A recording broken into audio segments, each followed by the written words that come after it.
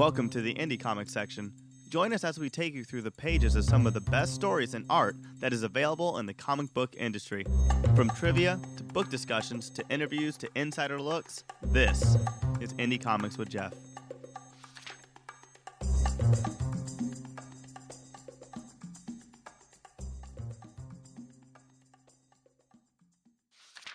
Welcome once again to another wacky and zany episode of Indie Comics. I am your host, Jeff, a crusader for creator-owned working comics. There are fine gems to be found at your local comic book shop, so let's go searching for them. And who is with me on this journey today? This is Dan. And this is Tyler. And of course, this is Jeff. Y'all know me here. Now this week we have a very special guest, IDW's Chief Creative Officer, Editor-in-Chief, and Writer Chris Ryall. Thank you so much for being with us here today, and we are so excited to be speaking with you this fine day. Yeah, man, I'm happy to be here too. Awesome. And how do you guys feel about it? I mean, just the fact that we got him This is pretty here. awesome. Yeah, this is pretty sweet. I've been reading IDW for years. Oh, and yes. love it. So Oh, yeah, big fans here. Suffice it to say, that's exactly how we are. Now, this month we are focusing on Onyx from IDW, written by our guest, and art from Gabriel Rodriguez. Now, without further ado, here's another dose of Indie Comics. So, first of all, Chris, how did you get into the comics industry, and what brought you to IDW Publishing in particular? It's such a screwy story. I mean, it's funny. Like we'll do these panels at comic conventions, and they're all like how to break in. And I think people in the crowd are like hoping that there's a secret bit of information we're going to reveal that then allows other people to enter. And every single story seems to be wildly different. So my way in seemed to be pissing off Kevin Smith. Okay. And what I mean by that is, back in the day, like I had aspirations to write comics, never thought about actually working at a publisher at the time. This was like 2002 or 3, somewhere in there. And so I'd been a writer in other ways. I was a corporate speech writer. I was an advertising copywriter. And it was kind of tedious work to me. So I started doing these comic reviews online, just on the side, just to do something more creative and comic-based.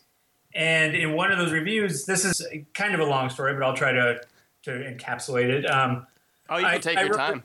Well, I wrote this review of Kevin Smith's Green Arrow that he was doing. He and Phil Hester when they jumped on that book. And was it Quiver? Yes, it was. And I kind of hated it at the start. I didn't get it. I didn't know where it was going. And it was all of this Ollie calling cops blue fascists, and I was like, man, this feels so just out of touch. And I mean, obviously that was the point of the story as it went along. And I didn't say anything aggressive or inflammatory, just that I didn't like it. It didn't work for me. And Kevin saw this. Like, this is the early days of the internet, or earlier, where Kevin would still personally respond to reviews and affronts and stuff. And so he dropped me a line telling me why my opinion was wrong, and so it started going back and forth, like, no, this is my opinion. You don't have to agree with it, but it's my opinion. And over like a period of weeks, we were going back and forth on this. And so I'd go home and tell my girlfriend, hey, fighting with Kevin Smith again. She's like, why? Why is this happening? And so I like how that's like a problem. You'd be like, man, I had a fight with Kevin Smith today. Yeah, but as it went along, like, it started getting, it never got heated. It never got, like, we never said anything ugly. And it started getting kind of jokey and somewhat amicable. And so at one point, Kevin goes, hey, I'm going to be in L.A. This is before he moved to L.A. He was still in Jersey. And goes, I'm going to be in L.A. to go see the first Spider-Man movie. And there was a mutual friend that we had in the city. He goes, why don't you grab him and we'll meet up and I'll go see the movie. And I'm like, all right, well, that'll be a fun sort of, mend fences kind of thing, and meet Kevin and all of that. So we go see the movie and get to talking a little at lunch afterwards. And he's asking what I do, and I'm telling him, I work in advertising. And that's about the extent of it. I said my wife also worked, or my girlfriend at the time works in advertising too, and she gets a lot of TV pilots early. Sorry, I told you this is a long story. That's okay. It's awesome. This is only about half of it. Hey, there you go. It's fine. Yeah. I'm loving what I'm hearing. Oh, yeah, well, this she is where we said live. my girlfriend at the time got a lot of pilots early. So we were talking about pilots we were excited about, and he really wanted to see Birds of Prey. And I said, yeah, I can get that if you want. This is like, they weren't quite as password protected and security driven as they were then. It was like a VHS tape. that came to the house. So I said, when I get that, I'll mail it to you and you can check it out. He's like, no, when you get it, bring it over and and we can watch it and stuff. So I'm like, all right, I'll go see how Kevin Smith lives. So I get the screener and I go to his house and we watch it and then we're hanging out a bit, just talking. And he's talking about websites and how he wishes there was a site that was like combined Newsarama's comic news with Variety's movie news with just sort of a good pop culture portal that hit all these different things that he liked in one place. And he goes, I've got this website name, Movie Poop Shoot. It was a sort of Ain't It Cool News parody site back in Jay and Silent Bob Strike Back. Yeah. He said, but I'd like to turn that into a legitimate pop culture portal. And in my head, I'm going, it's hard to get legitimacy with a name like that. But then he goes, I'd like to hire you to write this. To run the site for me. Do you know how to run a website? And I said, yes. And so we agreed that I would do it. And then I left and sat in my car and had this panic attack. Like, I don't have any idea how to run a website. What did I just say? Yeah, but that's kind of the thing I impress upon people when it's like how to break into comics is just don't say no. Just stay open to crazy options, and you never know where it might go. So I sort of did the Tom Sawyer approach of, hitting up every friend I knew who knew how to code and knew how to help build websites. And Kevin's own guy, Ming Chen, helped me get this thing going. So we launched the site on time, and I ran it for a number of years and got to know comic people through there. So I got to know Steve Niles. So this is finally I'm at the next step in this conversation. I got to know Steve Niles a bit, and Steve and I got being friendly and kicked around some comic ideas. And then Steve was doing all his work at the time through IDW. He called me in 2004 and said, hey, the editor-in-chief at IDW is leaving. Would you have any interest in that job? And I'd been the editor-in-chief at Kevin's site for a year and a half, but that was really all in my experience that sort of suited me for the IDW job. Being a copywriter didn't necessarily, it wasn't the natural step to becoming an editor-in-chief at a comic publisher. But I said, yeah, I'll go talk to them. And so I talked to them, and they made me an offer soon after. And it was funny. They made me an offer the same week that Kevin made me an offer to run his comic shop that he had in Westwood in LA at the time. Oh, yeah. Oh, wow. The Secret Stash. Yeah, Yes. So it was like I had the coin toss of, do I want to be a comic publisher? Do I want to be a comic retailer? And so I packed up my life and moved to San Diego and joined IDW. And so when people ask how to break into comics, I go, just do what I did and start out as the editor-in-chief at a publisher. That's all you got to do. Yeah. So It's almost it was a weird, really roundabout thing, but it was entirely the side job that led me here more than anything that I went to school for or any legitimate job that I had. Wow. Yeah. So the conclusion here today, people, is be a yes man. Be a yes man, and you'll get where you want to go. I mean, it was honestly like it was a real confluence of timing too, because there's no way now if you were to go on Twitter and say, "Hey, Kevin, here's a review of Tusk," that Kevin's going to eventually hire you. So it was because the world was where it was. Like the internet wasn't as crazy, with review sites everywhere you look and everything that it got noticed. So it was an odd timing thing that just worked out really nicely. So being at the right place at the right time, apparently. So apparently you're also telling us... And then hopefully along the way not screwing it up. Exactly. In other words, right place at the right time and not be like John McClane in the Die Hard movies being in the wrong place at the wrong damn time is what you're saying. Well, there you go. Awesome. That's awesome. So with IDW, like you've been there for so long and you have helped it just grow and become the fourth biggest publisher, like one of the biggest publishers out there. There's so many independent comic publishers, and you guys are just one of my favorites out there. Like definitely about every single one of them. I forgot my question. Anyway, where do you see the company itself going from like here? Because you guys have so much to offer and have made so many staple stories, and you've gotten into board games, and like it's awesome. Yeah, I mean, at this point, I think we've got a very nice mix of things. Like in 2004, IDW was really just the home to Steve Niles and a few other horror projects, and then CSI was the first licensed comic. So it went along like that for a while, but then when the Transformers license came up, that's the thing that really changed us into a company that was able to become what we are now, which is a place that does a lot of creator-owned books, does a lot of good licensed comics, does art books, and then we're able to spin all of that into other divisions like the TV division and the games division and everything. So I think at this point we've got a very nice mix of all of that, and so you keep looking for different opportunities and different holes that might need to be filled, kind of like the board game thing. But yeah, I mean, if in 5 years we're doing just more of what we're doing right now, I'll be very happy with things. That's awesome. Great. Awesome. Do you feel the independent comic industry is changing? I mean, it feels like it changes all the time. Like certainly in 2004, it was a way different world than it is now.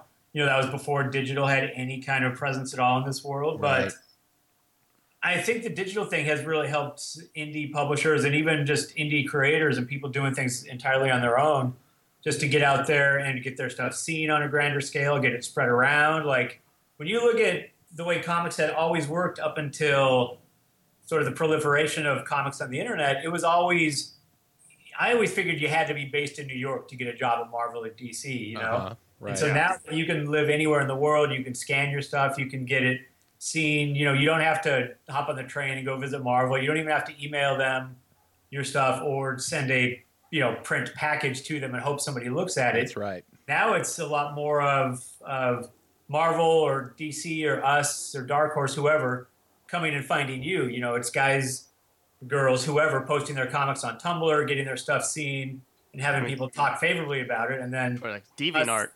Yeah, DeviantArt totally. or Tumblr or anything for that matter. Right. So it's like you don't have to now peddle your wares as much as you just have to get out there and be good, and then hopefully you'll get noticed, and then we'll be coming to you and knocking on your door rather than the opposite. Yeah. I do want to say one thing because we've had DJ Kirkbride on the show several times actually now. Yes, indeed. And you guys have been publishing a lot of stuff with like Monkey Brain and smaller independent publishers, which I think is awesome. Do you think that IDW is going to do like that a little bit more often, where it's like collaborations, or just because so many of the publishers are so based digitally? And I think it's great that like IDW will come in and be like, hey, people want physical copies. We got we got your back. It's like, do you see that kind of just keep happening with the digital, like with Comixology today had announced the unlimited thing and made it like kind of working. Right. Yeah, I mean, I guess we'll see how that works. But I know there were some people are reticent to go that route because anytime you do the unlimited thing or the streaming thing, there's always a question of if royalties will be paid to creators in the same way. And so, everything we've seen looks like it will be a fair thing, but it's the kind of thing that everybody monitors to see where it goes. As far as small publishers go, yeah, I mean, stuff like Monkey Brain and Mark Waid's Thrillbent, stuff like that. I think it's really important to help it get traction and get out there in the world. The one challenge with it is just that, if we're doing 60 titles a month, I don't want to take on one independent book and then put it out there and it just gets buried under the onslaught of 3 Transformer titles and Star Trek. Yes. We try to weigh whether we're going to actually do a creator any favors by taking it on. And in some cases we can, and I think having that imprint gets people paying attention to more than just a singular title. Then they pay attention as a whole to the Monkey Brain brand or what have you. But we try to make sure that if we're doing these things that we're going to be able to get them in print, and also get them out there in enough numbers that actually benefit the creator beyond just having comp copies of their book. That's awesome. Exactly. Do you kind of see yourselves like having them as sister companies, or is it just going to be a partnership? Wait, I'm sorry, I missed that. There was a jet flying overhead. Oh, you're totally fine. No, the Transformers. because Monkey Brain, I think they're their own company, or are they a sister company of y'all? Yeah, no, they're their own company, and for the most part, yeah, I mean, we get approached to do that sort of thing with companies that are already established. Like we've gone back and forth for years on the idea of, do we want to have an imprint? Do we want to do something that sets our creator-owned titles apart from our licensed books, apart from our children's titles? And then you run the risk of just imprinting yourself to death and having everything so fragmented people don't know what's what. So Yeah. Right. Because Exactly. then it would so I be think like the an imprints alternate have worked reality. well when it's an established imprint like Thrillbent and Monkey Brain. But I think if we were to call it, IDW After Dark, and it's all our nudie comics or something, I think then it just gets too fractured. Yeah, it kind of just it gets people confused, I guess, especially if you have a completely different title. It becomes a devolution, is what it does. People don't know what to make sense of anymore if you have too much like that. Yeah, like when I started getting into comics, Vertigo and Wildstorm and all this, I'm like, okay, who's with who and what is what? Okay. And I think it works well when you come out of the gate like that. But like if we were to do a creator-owned imprint, I mean, obviously the biggest creator-owned thing that we've ever done here is Lock and Key.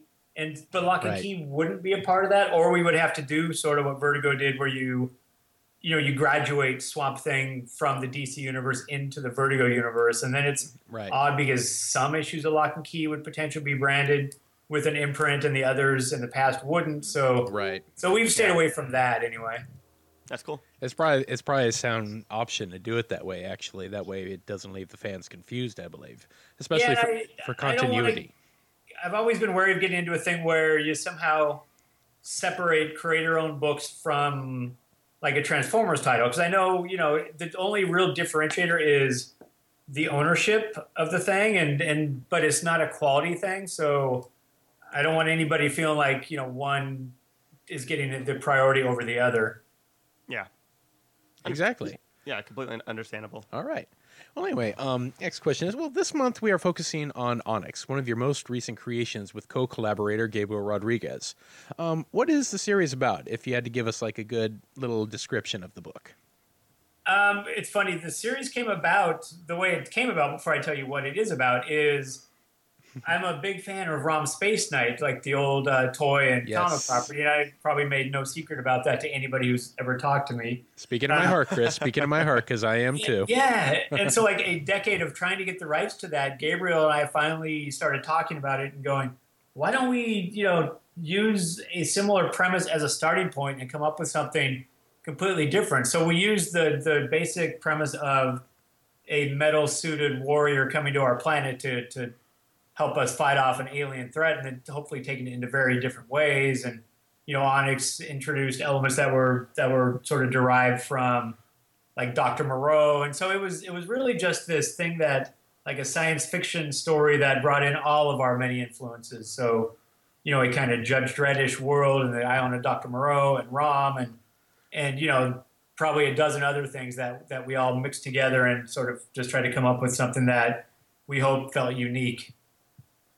It is unique because it sounds like a very, very mixed melange of a lot of different things that people like you and I, of like an older generation, would have grown up with, and seeing it being put into a new format like this. That's why I just absolutely love it. Yeah, thank you. I'm so excited. I'm so excited to read it because what we do is we don't read the book until we have the second episode. So we do the round table, so everything's all surprise and fresh. Yes. And I'm so excited to read this book. I already cheated and read the first issue, but that's cheater. No, it's great. Anyway, well, the other thing about it is we wanted to make it a female character, because the one thing that drives me nuts is every time you see a female character, and you saw the uproar again recently with the Power Rangers movie outfits. Oh yeah, it's like every time there's a space suited female character, her spacesuit has boobs and hips shaped around it, and it's it always emphasizes the curves. Yes, of course. An astronaut suit would just be an astronaut suit to fit a human form. So we thought, well, let's just make it a metal suit, and then all the characters will sort of assume it's a dude, because that's just the assumption that's always been there. Is like, hey, there's somebody in a metal suit. It must be a man. Yeah. And so at one point, we sort of played off that in the series, but it was partly just because of that. Like, we wanted to do a metal suit that just wasn't fitted to exact proportions. In other words, the Metroid complex, basically. Absolutely, yeah. There you go. Perfect. And will Onyx be an ongoing series? Because I think the last issue came out in January, if I remember. Yeah, so we did a 4-issue run just to kick things off, and we're hoping to get back and do some more. It's not set or scheduled yet, but because Gabriel's been busy. He's doing a new thing with Joe Hill right now. That guy is busy. Yeah. And both of you guys are. And amazing. So, yeah, it's kind of thing that we keep talking about what we would do next. And we know what we'd want to do next. We just don't know when or where that'll quite happen. But we're hoping so. Yeah. There you go. Awesome. Good. What kind of characters are we expected to meet in the science fiction world from this series? We introduced a sort of futuristic military outfit. So kind of a cross between maybe the team in Aliens and G.I. Joe. But I also wanted to really try hard to not have the team feel like the team in Aliens felt it felt fine at the time, but since then it just feels so stereotypical. It's like the tough talking girl and just we tried to avoid sort of the same archetypes that you always see on these types of teams. Yeah. You mentioned earlier about having a strong female lead character. When writing her, what did you do to get into her head, the character? I mean, Oh, please don't make a and as good as it gets joke. I'm just joking. Does anybody remember? Never mind. Yes. I know where you're going with that, dude. no, it's funny because I did an interview with the Mary Sue when this first came out, and they said, "Well, how did you know how to write a woman?" And I'm like, well, I know women. I have a mother and a sister and a wife and a daughter, and so it was kind of that. It was just I tried to write how we saw this character, like how would this character who is a warrior who's been fighting out in space, for all these years, and now coming to a strange planet, trying to help this planet, even though the planet maybe is suspicious of her. How would any character behave in that situation? So gender didn't necessarily factor into it as much as circumstance and what her role, as a sort of military soldier would. Nice. Awesome. I'm so excited to read it. Oh yeah, Onyx is just great. We're excited. Well, it certainly helps with Gabriel involved. Like Gabriel's art is so phenomenal. I felt kind of bad, like Gabriel going from Lock and Key to then I'm doing a Winsor McCay based little Nemo project to now this right. goofy science fiction thing where And that is beautiful. The Slumberland is so beautiful. it was amazing. Yeah. So then I'm like, God, I hope people don't think he's slumming doing this kind of B-movie science fiction project that we're doing. But No, it's great. No, I mean, we always need stories like this because I'm always afraid that sci-fi is going to be like dying soon, and I don't want it to be. yeah, and the nice thing about it is in doing this, Gabriel and I decided not to work as writer-artists. Like we made sure that I wanted the credits just to be storytellers, so like he and I would kick around the stories a lot. I might type together a rough plot. He would then, come back with other ideas, and then he'd handle the pacing. So it was very much a thing that we did together. I mean, and certainly as the artist on the book too, the heavy lifting on all of that falls onto Gabriel. So if the story works at all, it's due in huge part because Gabriel is such a good artist and storyteller. Awesome. That's great. Well, regarding Onyx and other works, what can we look forward to in IDW's immediate future with regard to its titles and its goals? I think it's funny. The schedule always overlaps in my head because things are coming out or they're near to coming out and we're working on them months ahead. But I think it's August. We're doing a 5-week event, which is basically 5 creator-owned titles. So we're launching 5 new books of that kind. And then in the fall, we've got a very big thing planned that we're going to be announcing on middle of next week. So I can just about answer your question, but not quite. In other words, not the total meat and bones, right? Yeah, I mean, it's, you always It makes us excited, I can tell you that. Well, you always try to find big, exciting new things to do every month. And then with Comic-Con coming, we've got big things that we're going to talk about for the fall. So, yeah, I'm really happy about the way the year's shaping up. Oh, that's great. That's great. Well, coming from you guys, I know it's going to be something that we will be totally in anticipation for. Awesome. Yeah. Appreciate it. So there are a lot of writers that suffer from writer's block that prevents them from finishing stories or, when it comes to crunch time, like what do you do to overcome writer's block? I think with me, my schedule is so ridiculous that like I find myself writing at 11 o'clock at night or 5 in the morning. So I just purely don't have time to sit there and worry. Maybe I'll put something aside and try to work on something else if I feel like I've sort of hit a roadblock on any individual thing. So I try to keep a couple things going just so I can noodle on the next thing if I end up getting blocked on something. But I tend to think it's just because I feel like my writing time is so limited that I feel an urgency to use that time when I've got it. So I guess I don't always feel the affliction because I I'll keep typing even if the first draft is really crappy, just to get something done. And then you go back and revise it. So for me, the advice I always give for writer's block is just keep writing, even if it sucks. Like, it just getting to the end of a thing can somehow and sometimes unlock in your head, what you really want it to be. And then you go back and revise it, and it all makes sense to you the second time around. We did this panel last year. I have a 9-year-old daughter. She's 10 now, but at the time she wrote this little zombies versus robot story, and it was this little 4-page thing that was just kind of a lark that she did on her own. So I went and got it, drawn and published for her because nepotism. That's awesome. Oh, there you go. Oh, Yeah. God. Well, and so I had her on this panel where we were all talking about stuff, and somebody in the crowd asked about writer's block, and everybody, like every writer up there, gave this full of shit sort of like, I'll go for a long walk in the meadow, and I'll go find my proper headspace. And then it got to her, and she's like, well, when I was writing the story, I got stuck, and then 30 seconds later, I kept writing, and I finished it. And I'm like, man, that's the answer. It's like all of this, like we're all like, wow, we need to meditate and we need to this and that. And she's just like, I just kept going. We're like, all right, we could learn something here. Yeah, exactly. Maybe we need to start learning from our kids a whole lot more than right, than we give them taking credit ourselves so for. seriously. I go to a forest and go to the third red oak tree. And Well, that's the thing, right? Like when you first start writing, everything has to be perfect in your mind. Like, I better read these 5 books about writing a screenplay, and then, oh man, there's traffic outside. I can't start today. And oh, this desk isn't right. And then, okay, one more game. And and then it's just like you and start you're going feng shui man, about it and everything. yeah, you go, it's never going to be the right time and right conditions. It's just so then you just start going, all right, I just got to hack it out. It's not art as much as it always is just doing the work. Yeah. In other words, writer block, who got time for that, man? Seriously. Yeah, press through it and hammer away and then fix it in post. That's awesome. There you go. Post. Yes. So, Chris, what comic book series or genre do you enjoy reading the most? Well, it's funny, when I got started, I mean, obviously, like everybody, I was a Marvel and DC guy. I was primarily a Marvel kid up until, like, the teen years, and then I discovered that DC's comics were pretty decent at the time, too.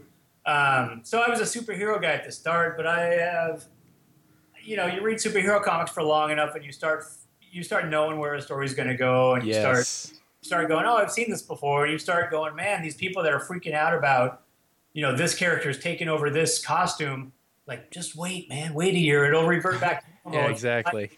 So I've started to get a lot less of a buzz from superhero comics, as I do things like, I don't know. I mean, Saga is always the trite one to name because everybody names it, but everybody names it because it's that good. Right. Yeah. But, so there's a lot of other things now, a lot of other genres, and a lot of other just types of storytelling that I really like much more than sort of the norm that I used to read. That's All right. wonderful. That's wonderful. Now, this is a particular question that's near and dear to me, but we love Infestation and we loved the Mars Attack crossovers. Now, where did you have the idea of intra-company crossovers with these two properties, and what challenges did you have when taking these on?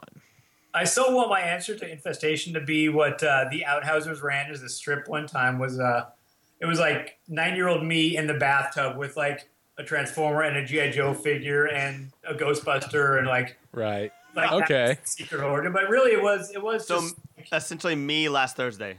Oh. right, yeah. I mean, I'm not saying it's a thing anybody should ever outgrow. But like, I'm a guy that grew up reading crossovers and being all into that stuff. And so when you have all these properties that aren't in the same universe, it certainly presents more of a challenge to do a crossover. So I started there like, okay, well, how can I make this thing work? How can we, Infestation was, let's be honest, it was a crossover that wasn't really a crossover. Like we cast zombies into all these different worlds, but That's right. Captain Kirk never met Optimus Prime or anything like that. So It was as close as we could come with all of these different brands. It took probably a year to convince all the different licensors that this was a good idea and why. So it was, that was really climbing a mountain. That once it finally came out and everybody seemed to dig it to whatever degree, then they go, okay, we get it. And so, as always, the next one becomes easier. Right. And so Mars Attacks, it was just like, who else do we publish, that would have a good sense of humor about us just screwing with their characters? And obviously Judge Dredd in 2000 AD, has the right sense of humor for that. Oh, yes. And that's probably the biggest example right there.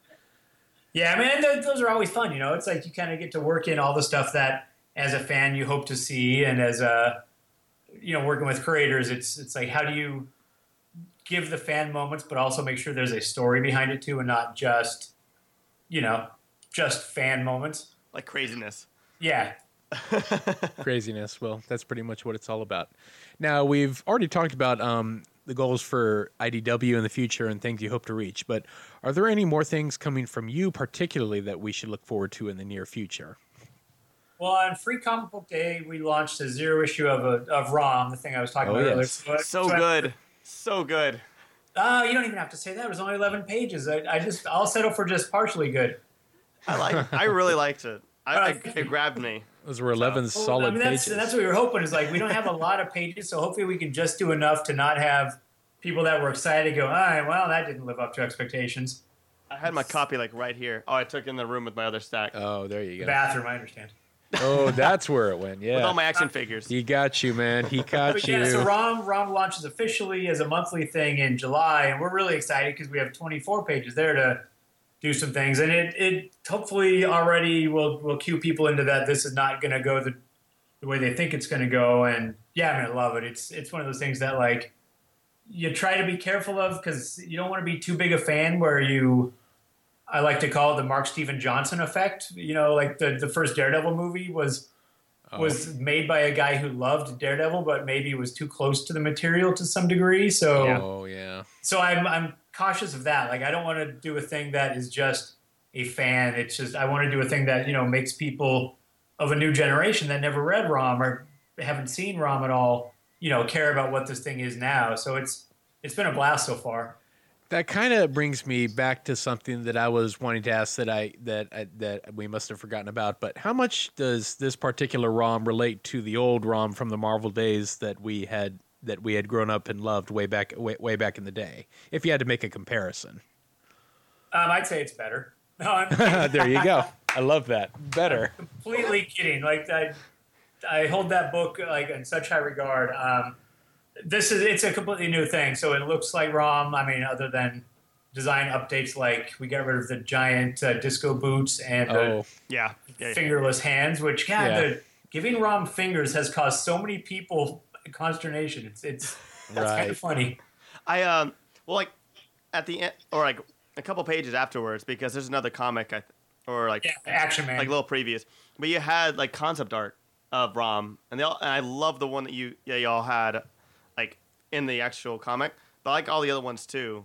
But I really liked the comic. At first, it kind of seemed like an X-Files like ish story because they're running through the forest, and then I was about to say X-Men, dude. Really? Not forests, but like they had the CIA. Yeah. Do I? Yeah, no, you're right. I mean, I'm happy to hear that because that's the vibe we want. Is we want like the thing with the Dire Wraiths is Dire Wraiths can replace any human, and so I want this thing to be creepy and body snatchers like, and like this is sort of the dark, spooky corner, I hope, and where we can do that kind of stuff. Where it's the old comic played so well to me because it didn't feel like a schlocky '80s toy comic. It felt like this sort of paranoid conspiracy thriller UFO movie that you might have seen in the '70s or something. Exactly. It's kind of like if the day the Earth stood still, if the alien and Gort got there like 3 weeks late or too late. Yeah. Like sure. So when you don't know if your next door neighbor, it's like that Twilight Zone episode too. You don't know if your neighbor might be an alien. Or you don't know if they've infiltrated positions of power or things like that. So it's a lot of fun to sort of take that concept and run with it. And V. I almost forgot about V. Oh, for me, whenever I looked at this and I'm looking at that, I see it as a mixture of Architects of Fear, that famous episode, as well as a mixture of Alien Nation from way back in the day, and a little bit of X-Files as well. That's where I'm loving it. Plus, the fact that I love Rom being a space knight, it's almost like he's like a Don Quixote in space kind of thing going on with that. Well, I think I love the 11 pages so much because when somebody's trying to revive a character, especially for Free Comic Book Day, they try to make it as like fan service-y as possible. And what you guys did was the whole 11 pages wasn't really focused on him. It was more about like, hey, this is a world. obviously there's a problem, and we have these two characters that come in who have like, really no idea what's going on, and then oh look, these douchebags are actually aliens, and then Rom comes in and saves the day. So that's why I kind of liked it about it. Yeah. There wasn't fan service. It wasn't playing it safe. It was just like this is it. Like Right. So. Well, that's great. I'd love to hear when you guys check out the first issue, just to see, because I think we make great strides there to show that we're definitely not playing it safe. So yeah. I'm happy with the way it started so far. That's Perfect. great. That's great. All right. Well, thank you so very much, Chris, for being with us today. And thank you guys for tuning in. You can check out our other shows and offerings on iTunes and visit our new website, thegrandgeekgathering.com. Go ahead and subscribe, rate, and review us. You can contact us on our site. To stay updated, like us on Facebook, follow us on Twitter, Instagram, YouTube, and we stream on twitch.tv. To find Onyx, check out your local comic book shop and Comixology in July. We highly support local businesses. Music has been provided... I did that wrong. Can you redo it? I was thinking about Rom. I'm thinking so about Rom. sorry. Sorry. Well, July's fine, but now is also fine. No, that's fine. No, okay, we'll do So it sorry. again. Okay. Let's do it again. Okay, guys. All right. Take 2. All right. Fix in post. Thank you so much, Chris, for being with us here today. Now, thank you guys for tuning in. You can check out our other shows and offerings on iTunes and visit our new website, thegrandgeekgathering.com. Go ahead and subscribe, rate, and review us. You can contact us on our site. To stay updated, like us on Facebook, follow us on Twitter, Instagram, YouTube, and we stream on twitch.tv. To find Onyx, check out your local comic book store and Comixology. We highly support local businesses. Music has been provided by bensound.com. This show has been brought to you by the Grand Geek Gathering Network. Join the gathering. Have a wonderful weekend. GGG! Skype GGG. God, I totally missed it. It's okay. Thank you so much. Thank you. All right, thanks, guys.